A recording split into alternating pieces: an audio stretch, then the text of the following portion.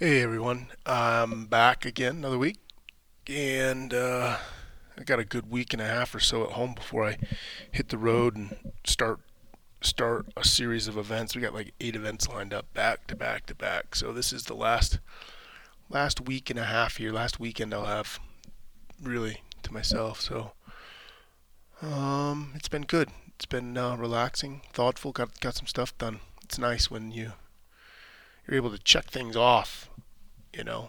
And then because for so long I haven't been able to check things off. I've been just kind of setting conditions for things to get checked off, and sometimes that's the better part of the labor, but the reward doesn't feel as neat when you can't just say did it, done, finished, or maybe it does. You just have to learn how to process it in your head correctly, or in a different way, not correctly, not that it's right or wrong, just.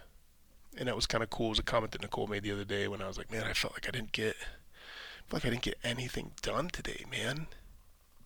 She's like, yeah, but you worked hard all day. I'm like, yeah, I mean, I did a ton of shit. I don't know what I did. I did a little of this, a little of that, a little of this, a little of that. Can't finish this, can't scratch that off because I'm waiting for this, I'm waiting for that. She's like, yeah, but sometimes that's the best part of hard work is just getting it to where you're setting conditions for it to be successful and you just haven't realized the reward yet. And it was just a cool comment that she made to me in passing. But anyways, um, I don't. That's not what I want to talk about today. I want to talk about. I've been thinking about this. Thinking about it for a couple different reasons.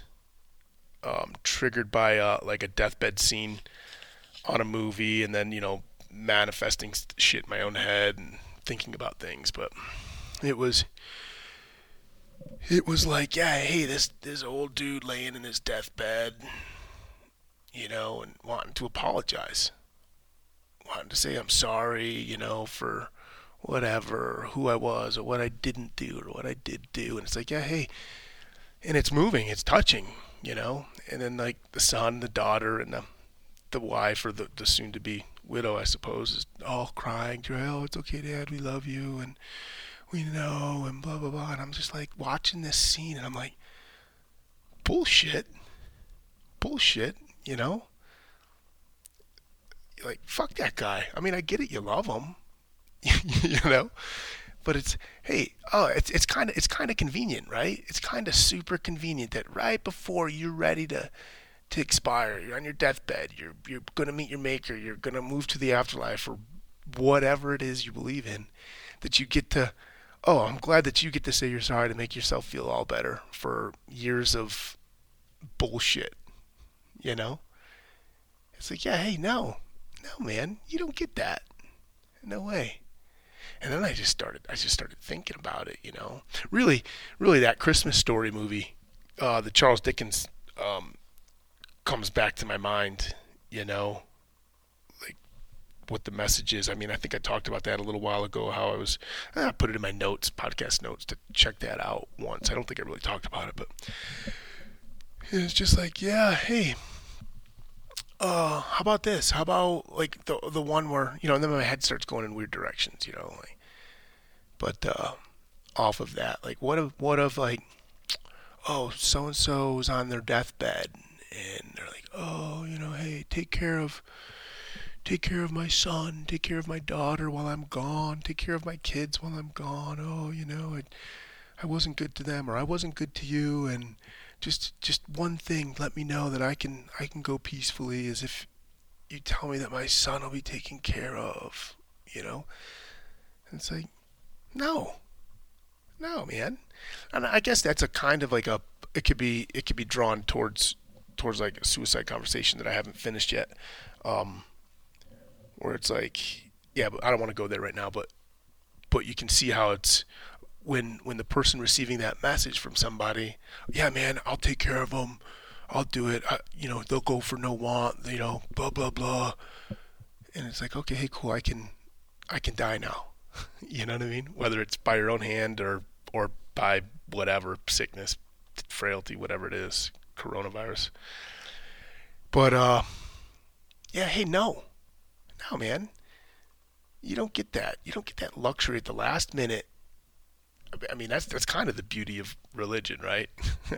It's very comforting. Oh man, I can be treacherous all my life as long as I repent and ask for forgiveness and really mean it.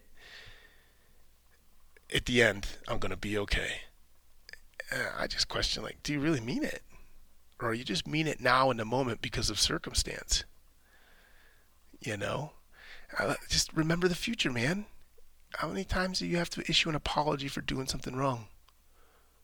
Why don't you remember the apology that you're going to want to give and then choose not to give the apology because you don't do the wrong beforehand, right? I mean, how about this, man? Like, think about what you're going to say. Premeditate your thoughts that you're going to have. Better yet, here's the thoughts that I want to have. Like, I don't want to be making apologies. I don't want to be making excuses for my behavior. I don't want to I want to lay on my deathbed and just be, oh, man, here I am. I'm ready. It's going to be good. It's okay. I did some wrongs. I had some wrongs done against me. I forgave and I forgot. I forgave and I forgot where appropriate or necessary. Did my best. You know? I left it better than I found it. Think about that, man. That's how I want to feel on my deathbed. Not anxious about dying, not anxious about leaving behind a shit show, not anxious about people who I offended or treated poorly. You know, sometimes thinking about the end ahead of time is it help you live a better life, man. I mean, if you truly want to, you gotta want to. My buddy Chad Cassidy, man, the dude's wicked smart. He's always sending me cool shit. He sent me a link on my Facebook page yesterday. It was like Seneca. Where is it? It was How to Die. It was a collection of comments from Seneca. I started reading a little bit of it, just real fast, of what I could find on the free little selections. I think I'm gonna order it from the bookstore. But it's really cool. It was cool to see my thoughts this last week, my thoughts in the hot tub yesterday, and then to read them this morning a little bit and feel encouraged by where my head was going, you know? So yeah, the best way to lead a good life is to think about the future on your deathbed, and your whole life is just preparing to die with grace and honor, dignity. And by doing that, you're going to find that your actions, activities are going to be very rewarding, purposeful throughout life, meaningful. Like, wow, man. It's kind of cool. Hey, and then I just kind of think like, okay, hey, so so-and-so's on their deathbed and they say these things to me. What am I going to say to them? Nah, fuck you, man. No. You know, shove it up your shorts. Like, I'm not interested. You had your whole life. You had 70 years. You had 80 years. You didn't do it. You didn't care to do it. Can you say that to somebody when they're on their deathbed? And you can't, right? Like, otherwise it makes you a douchebag. But you see how that circle feeds itself. Because I know nobody's going to say that to me on my deathbed. They're going to be super, super nice to me. So then I don't ever have a need or a desire to think the way that I'm proposing. And so everything's going to be good. Everybody's going to forgive me. It's just like this weird, self-fulfilling bullshit that we all perpetuate because we just don't think. We don't think about it meaningfully. We just sort of roll. You know? Yeah. Hey, I can't tell so-and-so, you know, to suck it. No, man, you had your opportunity. You had your opportunity to be nice to me and respect me and invest in me or somebody else, or to apologize. Like, why am I giving it to you now? Because I'm supposed to feel sorry for you, right? That's the whole why are you crying at a funeral? Why are you crying at a funeral? You're crying for yourself because you're sad. You're not crying. Now, I take that's not entirely true. That's a gross generalization based off of a standard funeral, right? Like, I would say if I went to a young kid's funeral, I'd be crying because it was so sad that that child didn't have a ton of years to really experience the beauty of life, you know, or somebody that was killed in a freak accident or left behind. I might be crying for their family, and I cry a lot all the time. Now, I do. I cry a lot, and I find that I'm not really crying for myself, and it feels good crying for others, crying for the situation that others find themselves in, and their hurt and their sorrow and their sadness. And then, of course, it's a form of that sympathy is a form of judgment, which I'm trying to reconcile, because there's a lot of assumptions when you start doing that, assumptions and judgment. So, but a lot, sometimes it's out of empathy. But anyways, you don't cry it when somebody's on their deathbed and they're asking for forgiveness, and you feel super super sad. Like, you don't really feel sad for them. You feel sad for yourself, man, because you're gonna miss that person, right? Or they're asking for forgiveness and they're trying to make you feel bad, and you don't want to you don't want to feel bad because you don't want them to feel bad, and their last thoughts are you saying go fuck yourself right before they pass away. All right? It's just crazy. Crazy, man. Remember the future. Remember. Start thinking about how you want to feel, what you want to think, what you want to say on your deathbed. And then just picture my face there, like telling you to go fuck yourself when you start asking for me to do shit because you couldn't do for yourself, because you couldn't make the change now, because you couldn't correct your apology before an apology was warranted. Right? That's a form of being present, and that's being conscious. That's being conscientious right there. Thinking about that. That's my deep thought for today. The week. Started thinking about that. Yeah. It led me down a road to why. So the natural extension of this conversation is in why. Why don't people? Why I started about it. I started talking about it because we just self-feed ourselves all the bullshit, right? But why else? I'll drink a coffee there. Why else? Why don't people think about that? They don't have to.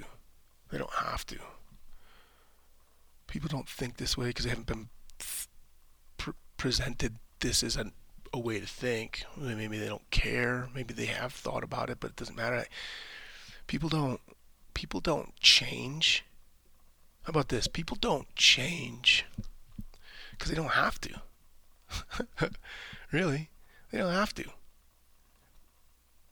In order for there to be change, there's got to be a need, like a no shit need for change. Again, generalizing. There's always exceptions to the rule, and the person that always likes to point at the exception is somebody that's just looking for an excuse to be the exception. But, like, yeah, man, there's not going to be change unless there's a need. Unless there's a need. Evolution, change. There was a need, survival. You name it. Need. And then there's want, right? I could see that. Like, hey, there's if we want to see change, if you want to make a change, if you want to stop being bad, you gotta want to. Well, yeah, maybe. But then, like, the want, and when that want dissolves, what are you left with? No change. Or stunted change, stunted growth, progress. Right? When the motivation for the want or the desire passes, so will the change process. Potentially reverse and go back the other way. I mean, just look at diets. How many people go on a diet, lose 20 pounds, and then they don't want to anymore because they don't need to, and then they just give it up, and then bang, they put on 30. Their net change was fatter 10 pounds because the want was gone, the need's gone. I don't know. I think it's interesting. There's some people that have strong wills, force of mind, and want things, desire. They're go-getters, and they can break this thought process for sure. And if you have a want, I would suggest that then there is already something there and you haven't been able to defeat it. So therefore your want wasn't good enough to begin with because you're sitting here still wanting. So your want wasn't good enough to affect the change to the degree that you wanted, and that's why you still want. So your want is bullshit. How about that? I've run across so many people. Oh, I want. Yeah, of course you do. That's what you say you do. But I don't see it. Because if you really wanted to, I would see certain things happening that aren't, and I wouldn't see certain things that are happening. I wouldn't see anymore some things that are happening right now, right? It's like your actions. Your actions are stronger than words, really, is what it is. The change. You want to change, there has to be need. You want to help others change, you have to create a need. The want is nice to have. It could be beneficial. You can capitalize on the want. I think the people that are super driven by want and desire and ambition, it's actually an internal need. They have a psychological need. It's in their makeup of who they are. They need that drive. So it's actually a need. It's actually a need. But it's manifested outward as a want. You want to make change, there needs to be a need. I can think of examples. I don't want to say them out loud on the podcast with because they're personal, right? They're personal with. I mean, not me. I'll tell you mine.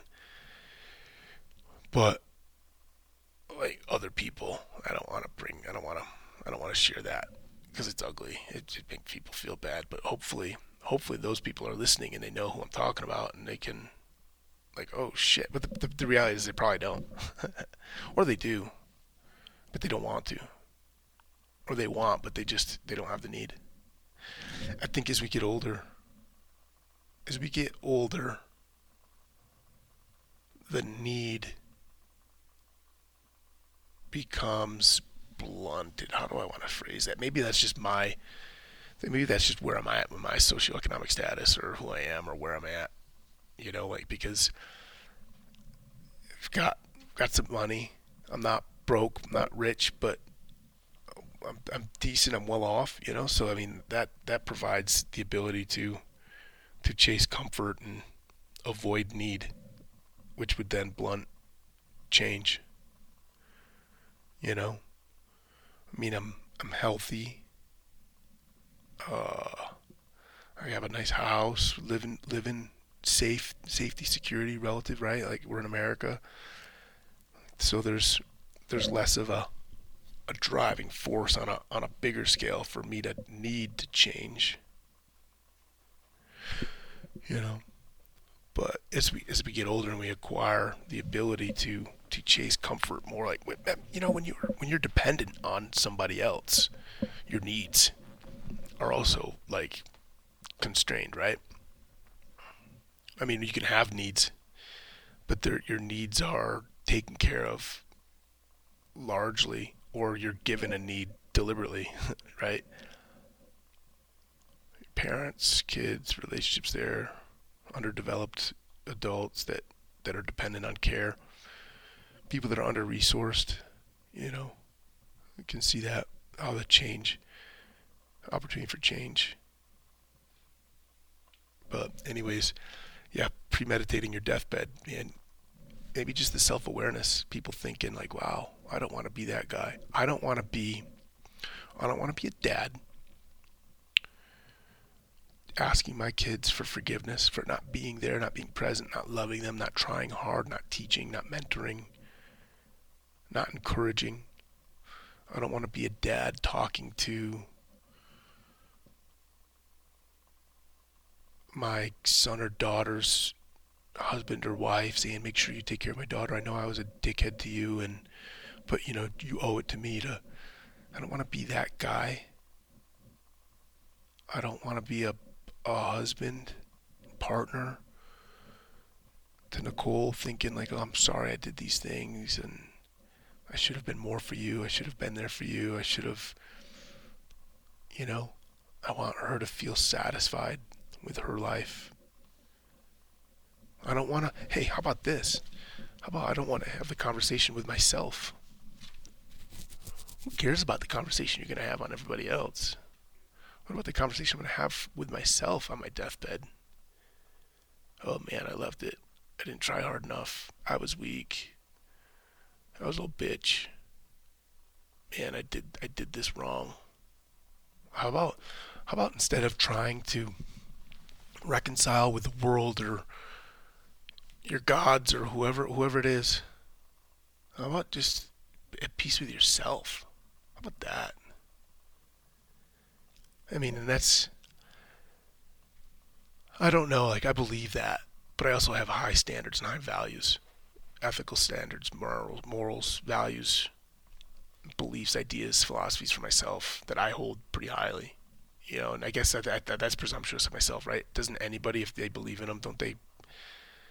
I mean, if that's what they believe in, I think that's what ideology's for, is to drive us to think of something bigger, better, you know? And so maybe reconcile with myself, my efforts to push myself towards this ideology that I hold that's bigger and better than myself or the world or righteous or whatever. Maybe that's the conversation. Maybe that's what I need to do on my deathbed with that idea. How hard did I try? With my efforts, because otherwise we could get soaked up in our own bullshit and then end up being happy with who we are on our deathbed, and you were still a miserable little bitch. I mean, that's how Scrooge would have ended up on his deathbed had the ghosts of past, present, future not shown, right? Because he just boom.